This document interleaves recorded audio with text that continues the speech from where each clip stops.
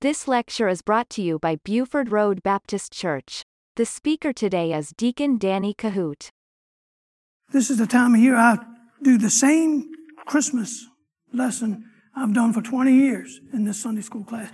But every year I change it. This chart I'm going to be using here in a minute is actually 12 years old. It's time for a new one, but it's very easy to understand once I get into it. But there's some things in Scripture that are hidden that most people just overlook about the Christmas season. And I've titled the lesson today, The Miracle from Abija. Do y'all know who Abija is? Anybody? Well, we're going to get into it. Let's go to Luke chapter 1 first. Okay. I don't know if they're going to put those up or not. Y'all can follow me in Scripture because I'm on. If not, I got a lot of them to go. I guess not. Luke 1. Now, Luke wrote two books. He wrote the book of Acts and he wrote the book of Luke. In Acts, when Paul had his conversion, he was astonished with that, and he began to follow Paul on most of his journeys and wrote everything down. So as Luke wrote the book of Acts, he was choreographing the journeys and life of Paul for one reason. He had a man that he just was so close to. His name was Theophilus. He addressed both of these letters to Theophilus. Now let's read Luke 1. And this is Luke writing to Theophilus, and I'll tell you who he is in just a second. For as much as many have taken in hand to set forth in order a declaration of those things which are most assuredly believed amongst us. What he's saying, there's a whole lot of people that's written down this story about Christ. But let me tell you what I've seen and I've witnessed and we're assuredly believed it because we were eyewitnesses. And he's writing to Theophilus. He said, even as they delivered them unto us, which from the beginning were eyewitnesses and ministers of the word, it seemed good to me also, having a perfect understanding of all things from the very first, to write unto thee in order, most excellent Theophilus. Now there's two, in the Hebrew archives, they've listed two people that were Theophilus. One of them was the great Lord that was a leader in the city of Antioch during the time of Luke. They can't concretely put together which one of these Theophilus that he was addressing to, but Luke was a physician. And if you follow it, it's more than likely that relationship was a physician relationship with him. The Theophilus, this is the most interesting part because this is what's got most information on. Theophilus was the son of Ananias, the brother of Eleazar, not the Eleazar in Chronicles, brother of Jonathan, Matthias, and Ananias, all who served as high priests. So this Theophilus had four brothers that all served as a high priest. His brother, he was brother-in-law of Joseph Caiaphas, who was the high priest that Jesus appeared to. His son, Theophilus' son, was named Matthias, not Matthew the disciple, apostle. Son was Matthias and served as the next to the last high priest before the destruction of the temple by the Romans. Here's the interesting part. I thought was interesting anyway. Archaeologists have uncovered and discovered an ossuary. An ossuary is where there was no room in the tombs. It's Ossuary. So they would bury their loved ones, and when after decomposition would happen, they would dig up the bones and put them in a little box called an ossuary. And then they could stack the boxes in one tomb, kind of like they do at the VA in the ground, but that's what they would do. They would bury their loved ones, let it decay, dig up all the bones and put them in an ossuary. Now they found an ossuary. It had on the inscription on it. Johanna, which is Joanna, daughter of Jonathan, son of Theophilus, the high priest. This was inscripted on this ossuary. So the archaeologists' evidence uncovered an ossuary which had the inscription, Joanna.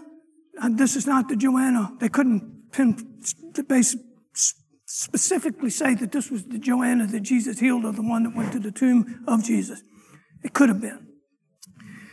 Daughter of Jonathan, which was the son of Theophilus, the high priest. Now that's inscripted on this thing. So that's pretty cool.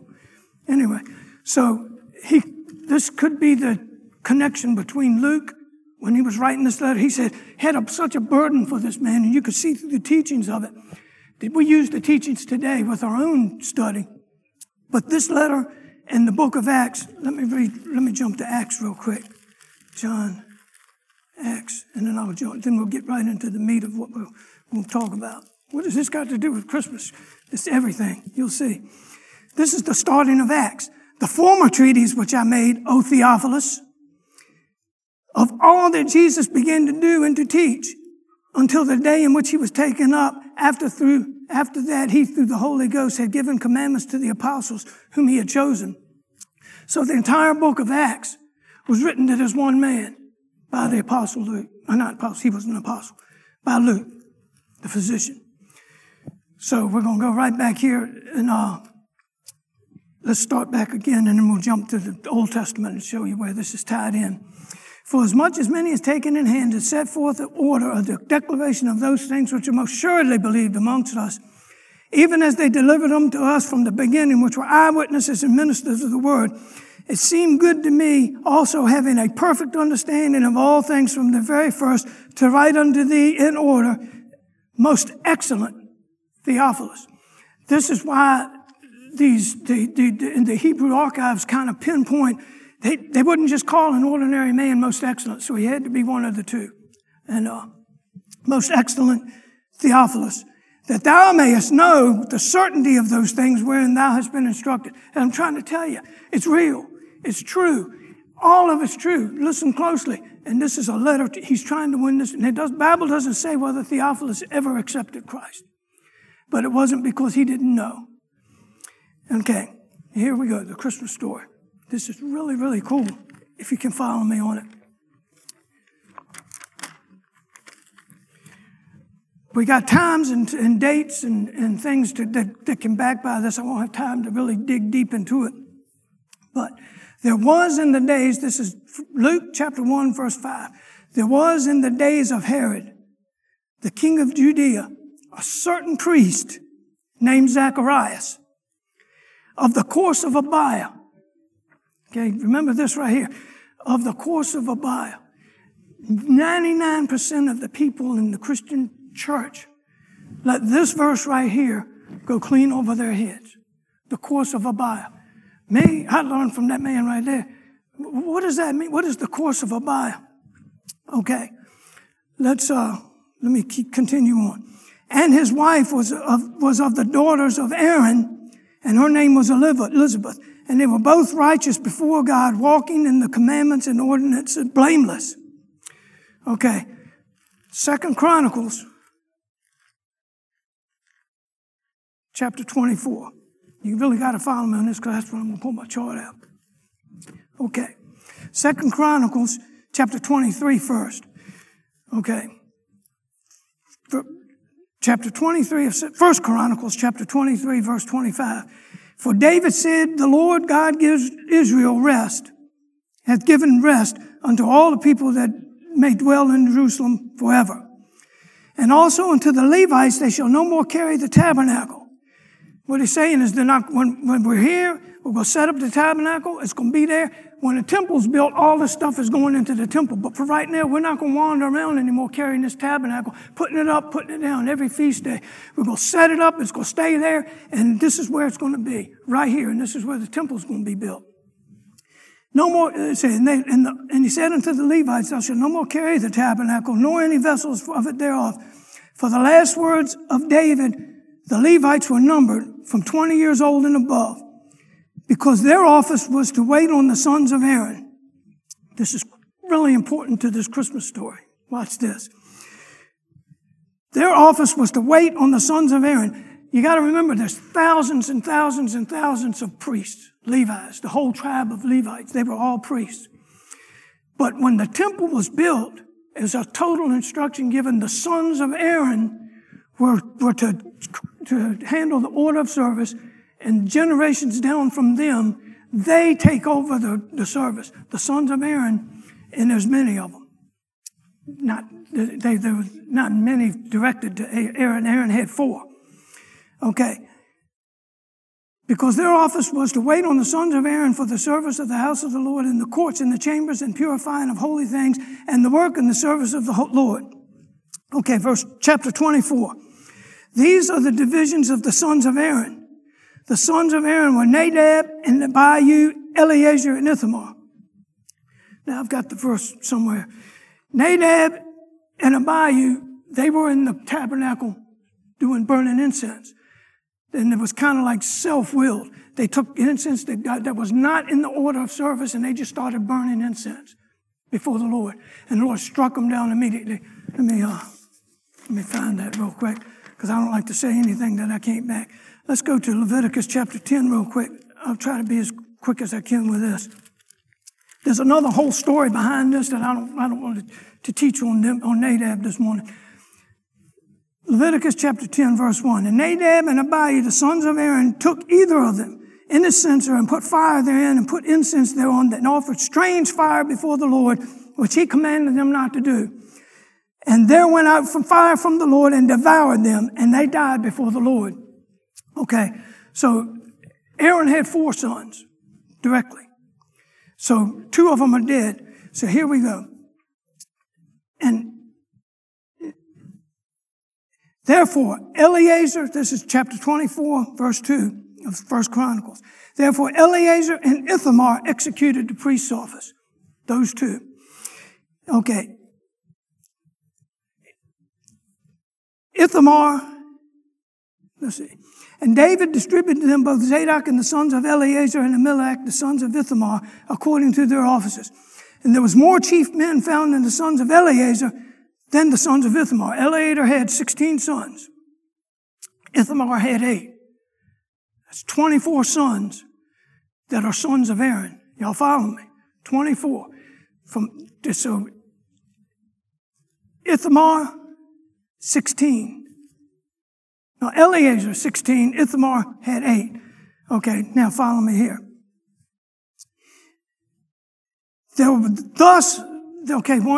This is him dividing up the temple service. They cast lots. Okay, there's 24 sons, and each son carried a week of service. So you got 24 weeks. 24 weeks. A course is a week. The first lot came forth to Jehoab. Now, when they set up the temple and in this last tabernacle, a course is a week. Okay? You with me? The first lot, the first son, there's 24 weeks in all. And then it rotates again. Then it rotates again. Then it rotates again. And as these sons had sons and these sons had sons, there's 24 courses total. And they were all named after these 24 sons of Aaron. So the first course, which was the first week of April, Jehoram did all the temple service, burning the incense inside the inner court. Only the high priest was allowed outside. The second court, Jediah, the second course. Course number 2, Jehiah, that's week number 2. Their calendar starts in April. You have to remember that. That's why I've got it starting in April. The Jewish calendar starts in April. One more verse real quick. Let me back here. Verse 31 of chapter 23. And to offer burnt sacrifice to the Lord in the Sabbaths, in the new moons, and set feasts by number. He gave Moses specific dates. David said, okay, the Lord allowed David to change those dates to the new moon. That's why this year, instead of the Feast of Tabernacles being in mid-October, it was the last week of September, because the new moon for the month of October was the last week of September. So every year, whenever the new moon is, that's when they do Passover, that's when they do the Feast of Unleavened Bread, that's when they do all of their feasts, the new moon of the month that the feast falls on. So, we are here at the third course, Haram. Okay, it goes on all the way through the courses. I'm going to stop at the 8th. On Passover, all the priests, all 24 courses serve.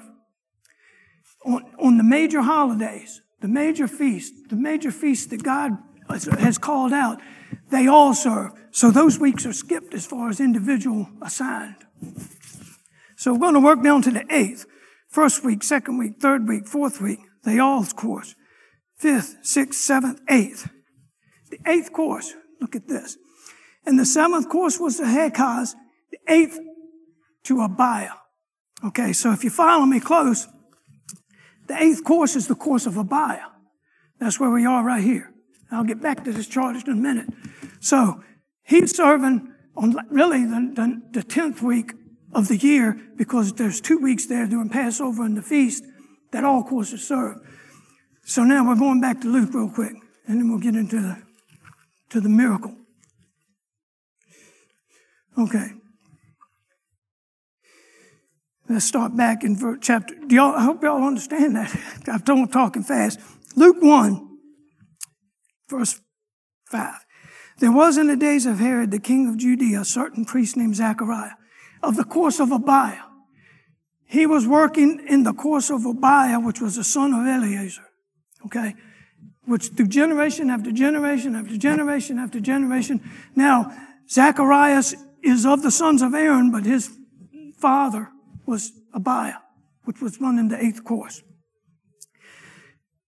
And his wife was of the daughters of Aaron, and her name was Elizabeth.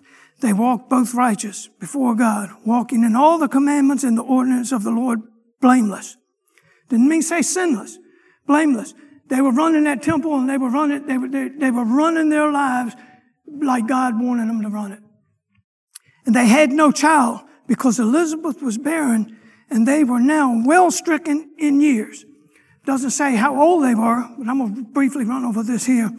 There's 3 places, maybe 4, that well stricken in age, God gave names to the people that were done that. Abraham was 100 years old when he had Isaac.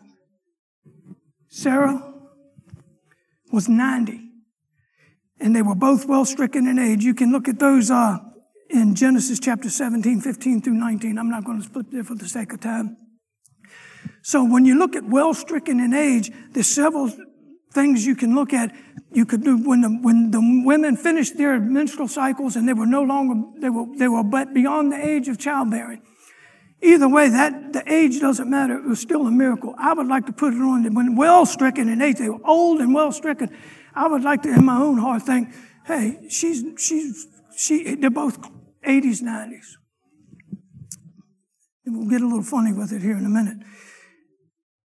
Okay, verse 7. They had no child because Elizabeth was barren, and they were both now well stricken in age, in years. And it came to pass that while he executed his priest's office before God in the order of his course, there we go again, he's in that 8th course. According to the custom of the priest's office, his lot was to burn incense when he went into the temple. The whole multitude of the Jews, of the people, were praying without at the time of incense. Okay, you got to keep in mind, the entire nation of Israel, they call it a holy convocation. When you read the holy convocation in scriptures, that means when all of the Jews have to migrate to this area to celebrate the feast. That's why wherever Paul was, when it comes time for Passover, he left overseas and came right back and did service and honored the Passover. So the whole nation was outside of the tabernacle at that point. Temple had been built. We're in Luke. And so they were out there. So he was inside. Keep in mind, nobody could go inside that inner court but priest. Nobody could go inside the second veil but the high priest. So here's Zacharias doing his course by himself, running the temple.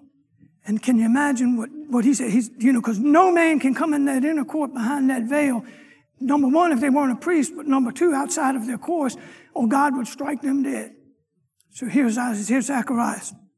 And came to pass while he executed the priest's office before God in the order of his course, according to his custom, the priest's office, his lot was to burn incense when he went into the temple of the Lord. The whole multitude of the people were out praying at the time of incense, And there appeared unto him an angel of the Lord standing on the right side of the altar of incense. Now here he is burning. All of a sudden he sees somebody else in there. Why ain't you dead? What is this all about? And fear fell on him because he instantly knew it had to be God. It had to be the hand of God. And when Zacharias saw him, he was troubled. Why was he troubled? Because he knew couldn't nobody be in there but him at that point. Fear fell on him. And the angel said to him, "Fear not, Zacharias, for thy prayer is heard." Okay, this is really cool when you're in our own prayer lives. "And thy wife Elizabeth shall bear thee a son, and thou shalt call his name John. And thou shalt have great joy and gladness, and many shall rejoice at his birth." But the part to get, the angel said unto Zacharias, "Fear not, thy prayer is heard." He's thinking, what prayer? I'm 80 years old. I'm prayed out. Don't you know when he was in his 20s, in his 30s, in his 40s, he said, "Oh God, give me a child.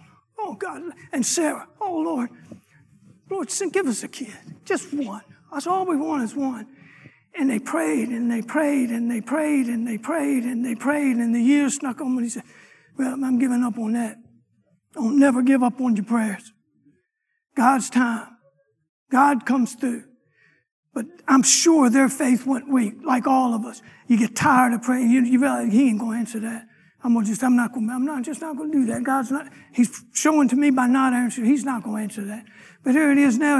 As 50, 60 years have gone by, he's well beyond praying. He understands the childbearing years for us is over. God's not going to answer that in his own heart. Okay, so that's a miracle in itself. For God to sit there and tell him, your prayer's finally heard. Yeah, it's time. It was my time, not yours. Your prayer is heard. And he's thinking, what prayer? So talking to the angel. "For he shall be great," this is verse 15, "in the sight of the Lord, and shall drink neither wine nor strong drink, and he shall be filled with the Holy Ghost, even from his mother's womb." Now, he took the Nazarene vow, and I'm not going to get into that right there, but that's what that's all about. He's ordained to take the Nazarene vow. We'll get into that another time.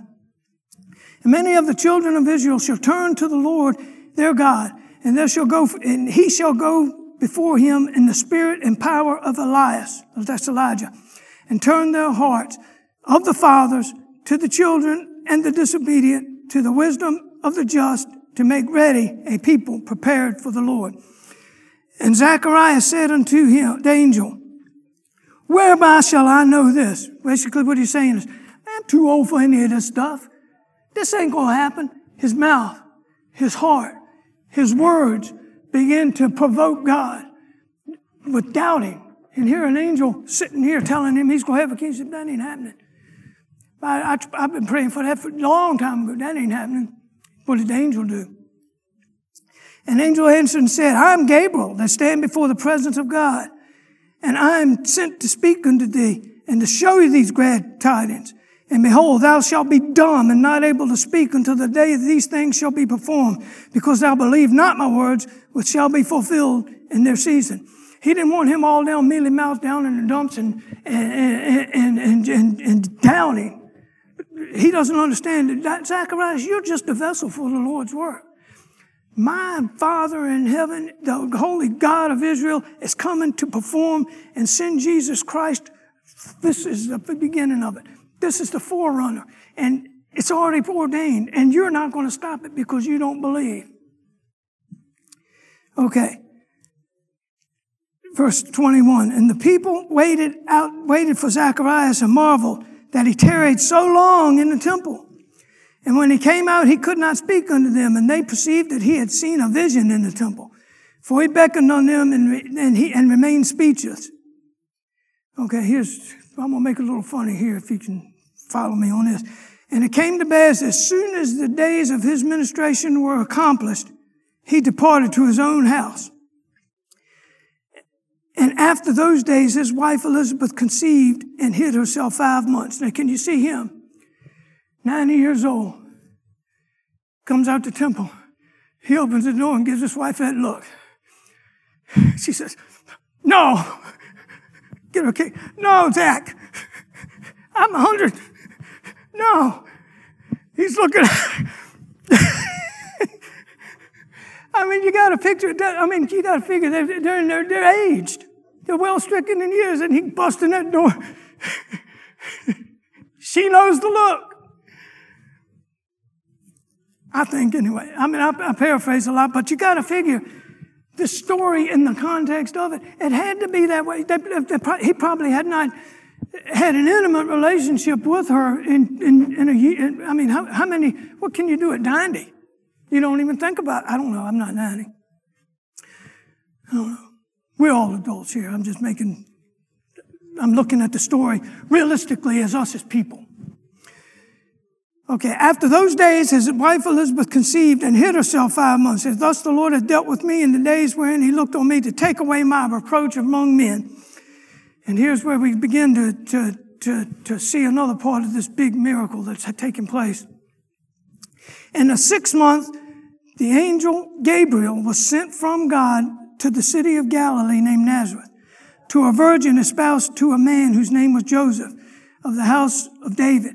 And to the virgin's name was Mary. An angel came in unto her and said, Hail, thou art highly favored. The Lord is with thee, and blessed art thou among women. And when she saw him, she was troubled at his saying, and cast in her mind what manner of salutation this should be.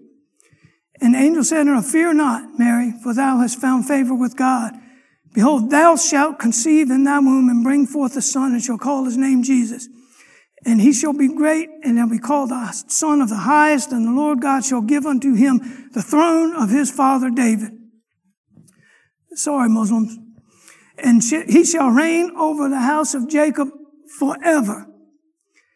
And of his kingdom there shall be no end. Then Mary said unto him, unto the angel, How shall this be, seeing I know not a man? Here's the miracle, the virgin birth. Mary wasn't questioning and doubting. What she's doing is telling, no, I'm not laying down with nobody. I'm not doing that. And the angel had to explain to her that it's going to be coming from the holy God. Nevertheless, it's your will, but I ain't doing none of that. She kept her doubt wasn't saying it won't happen. Her doubt was saying, if I'm going to have a kid, it's not going to be traditional. And let's see, an angel said unto her, Fear not, Mary, for thou hast found favor with God. And behold, thou shalt conceive in thy womb, and shall bring forth a son, and shall call his name Jesus. He shall be great, and be called the Son of the Highest, and the Lord shall give him the throne of his father David. He shall reign over his house of Jacob forever, and of his kingdom be no end. Mary said, How shall this be, seeing I know not a man? How's this going to be? I'm not going to go out here into the streets. The angel answered, and said unto her, The Holy Ghost shall come upon thee, and overpower thee, and the power of the highest shall overshadow thee. Therefore also the holy thing which shall be born of thee shall be called the Son of God. At that point, she believed. So be it. So be it. Why me? And here's what verified it to Mary herself. And then I'm going to get into some dates with this chart, and it's going to be really cool for you. Behold, thy cousin Elizabeth, she hath also conceived a son in her old age. See, they're related. They're all sons of Aaron. They're all Hebrews. Thy cousin has, behold, thy cousin Elizabeth, she has conceived a son in her old age. See, she was beyond childbearing age. If you look at it close, just because she was a virgin didn't mean she wasn't aged. And this is the 6th month with her, who was called barren. For with God, no, wait a minute. The angel is explaining to her, your cousin Elizabeth is 90 years old. Okay? I'm assuming the first cousins. She has consumed in her old age. So what makes you think that you can't consume being a virgin? And behold, okay, and this is the 6th month with her who was called barren. For God, with God nothing shall be impossible. Mary said, Behold, the handmaid of the Lord. Be it with me according to your word. He said, so be it. If that's going to happen, I ain't going out here in the street. And the angel departed her. So when he left, just look at this part of the story. Mary arose in those days and went to the hill country with haste into a city of Judea. What she's doing is, I got to see this. My cousin Elizabeth's 90 years old. If she's 6 months pregnant, she's going to be showing.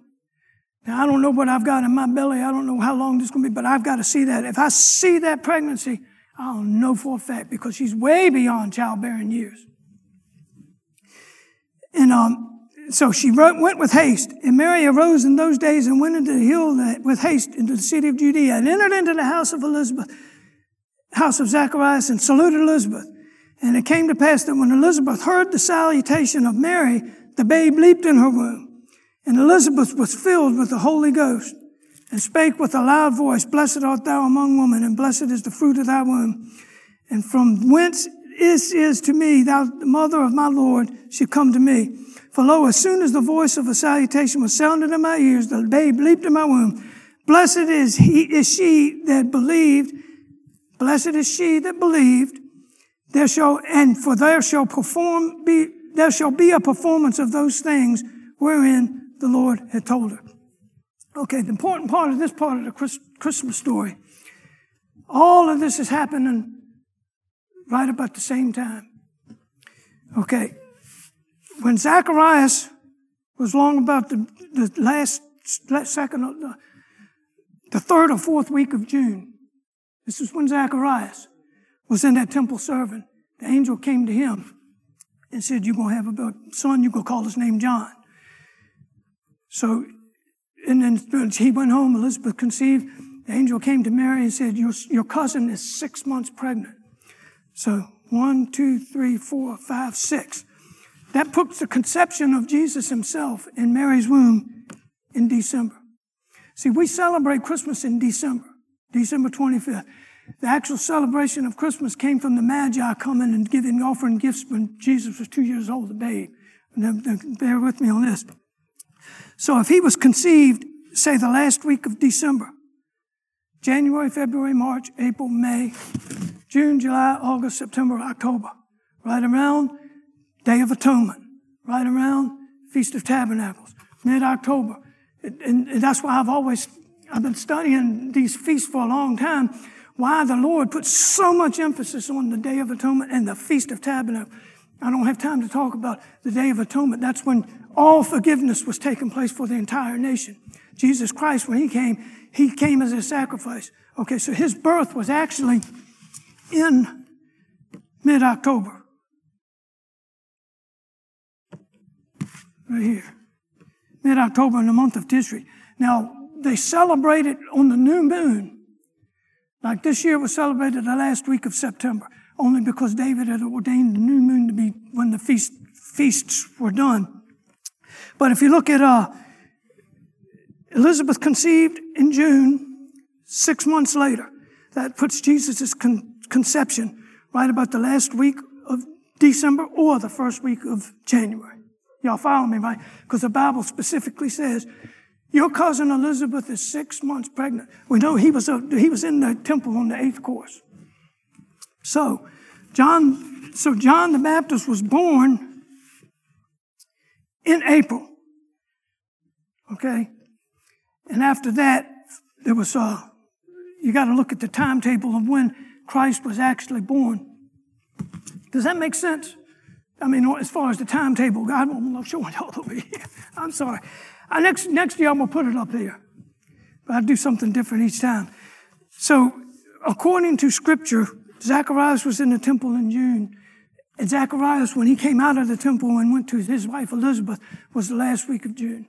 And then the angel goes to Mary and says, your cousin is 6 months pregnant. So 6 months after that, that puts the entire birth of Christ in October, mid-October, which that is the Day of Atonement, that is the Feast of Tabernacles.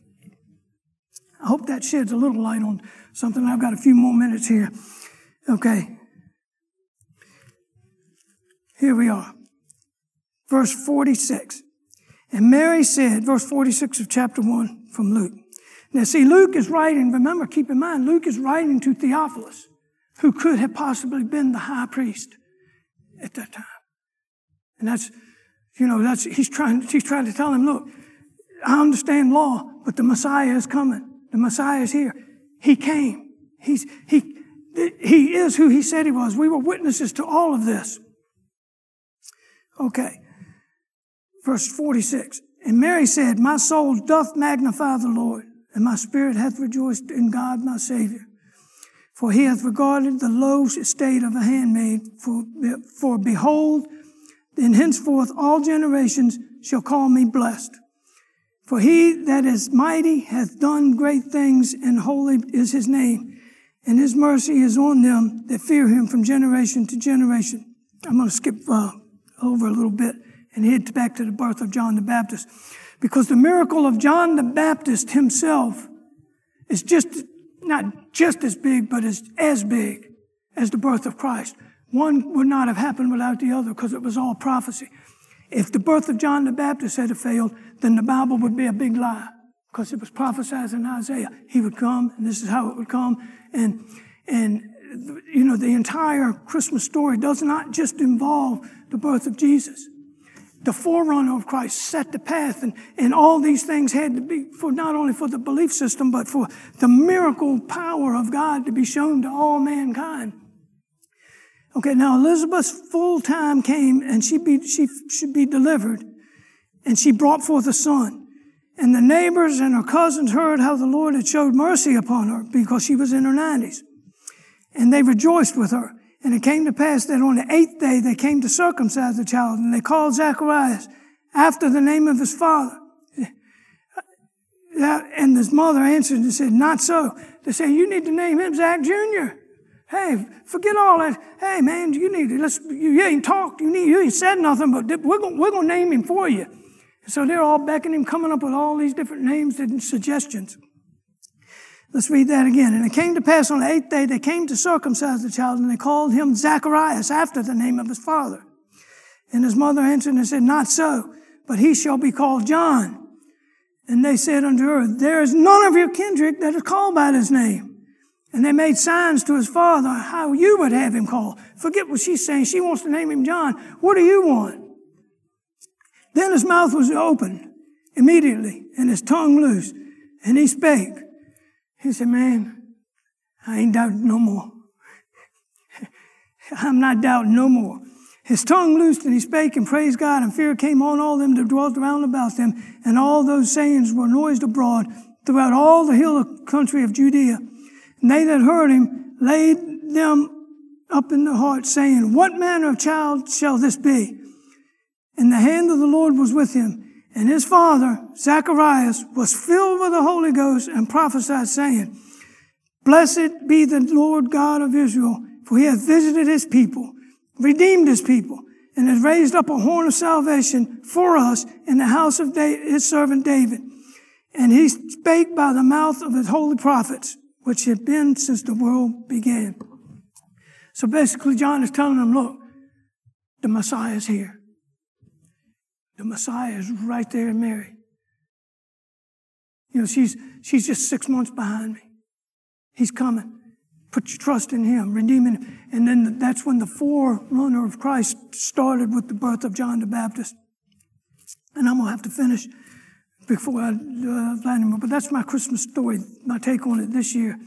But I do it.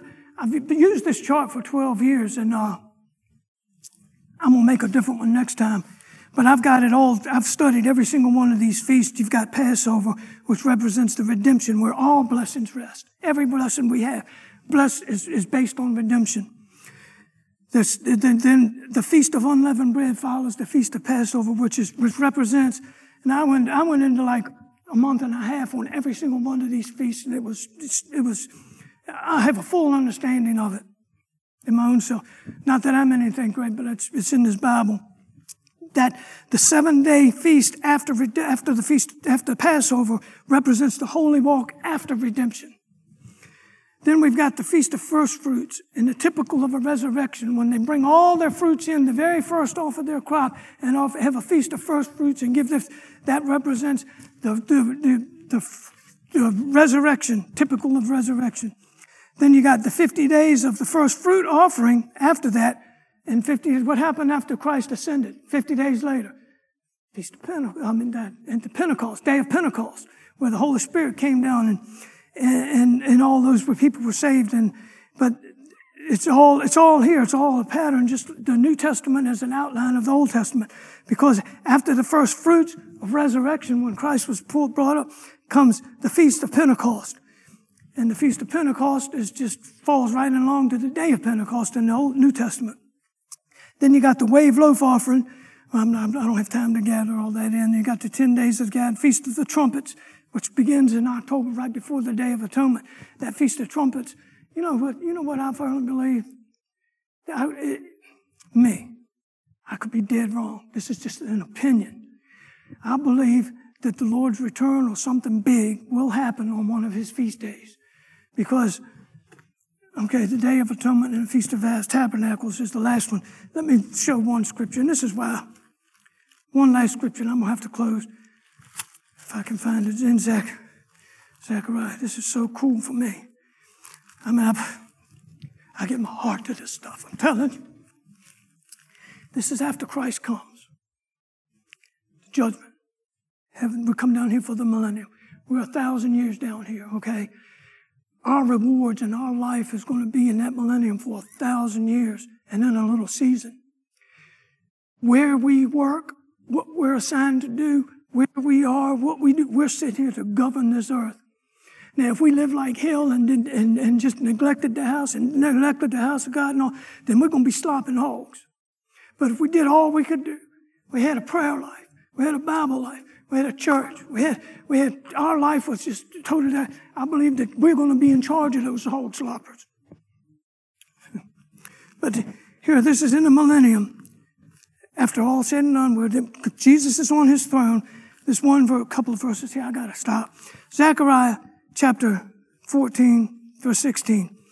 And it shall come to pass that everyone from all nations, which then came against Jerusalem, and will have to even go from year to year to worship the King of the Lords and to keep the Feast of Tabernacles. And it shall be whosoever that will not come up of all the families of the earth to Jerusalem to worship the King, to keep the Feast of Tabernacles, the Lord of hosts even shall be no rain on them, because we'll still be having crops. We'll still be growing. The world will still be going on during the millennium. Just the saints will be ruling it. But verse 18, and the family of Egypt that shall not go up, there shall be the plague wherewith the Lord shall smite the heathen that come up not to keep the Feast of Tabernacles. So forever and ever and ever, God has ordained these feasts. If he puts so much emphasis on the Feast of Tabernacles, it's the feast following the birth of Christ. If you follow that chart.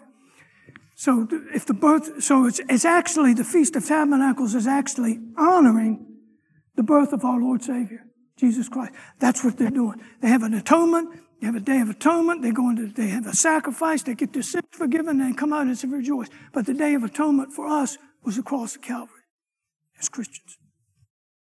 You listen to Deacon Danny Kohout. For more information, visit our website at BufordRoadBaptistChurch.com.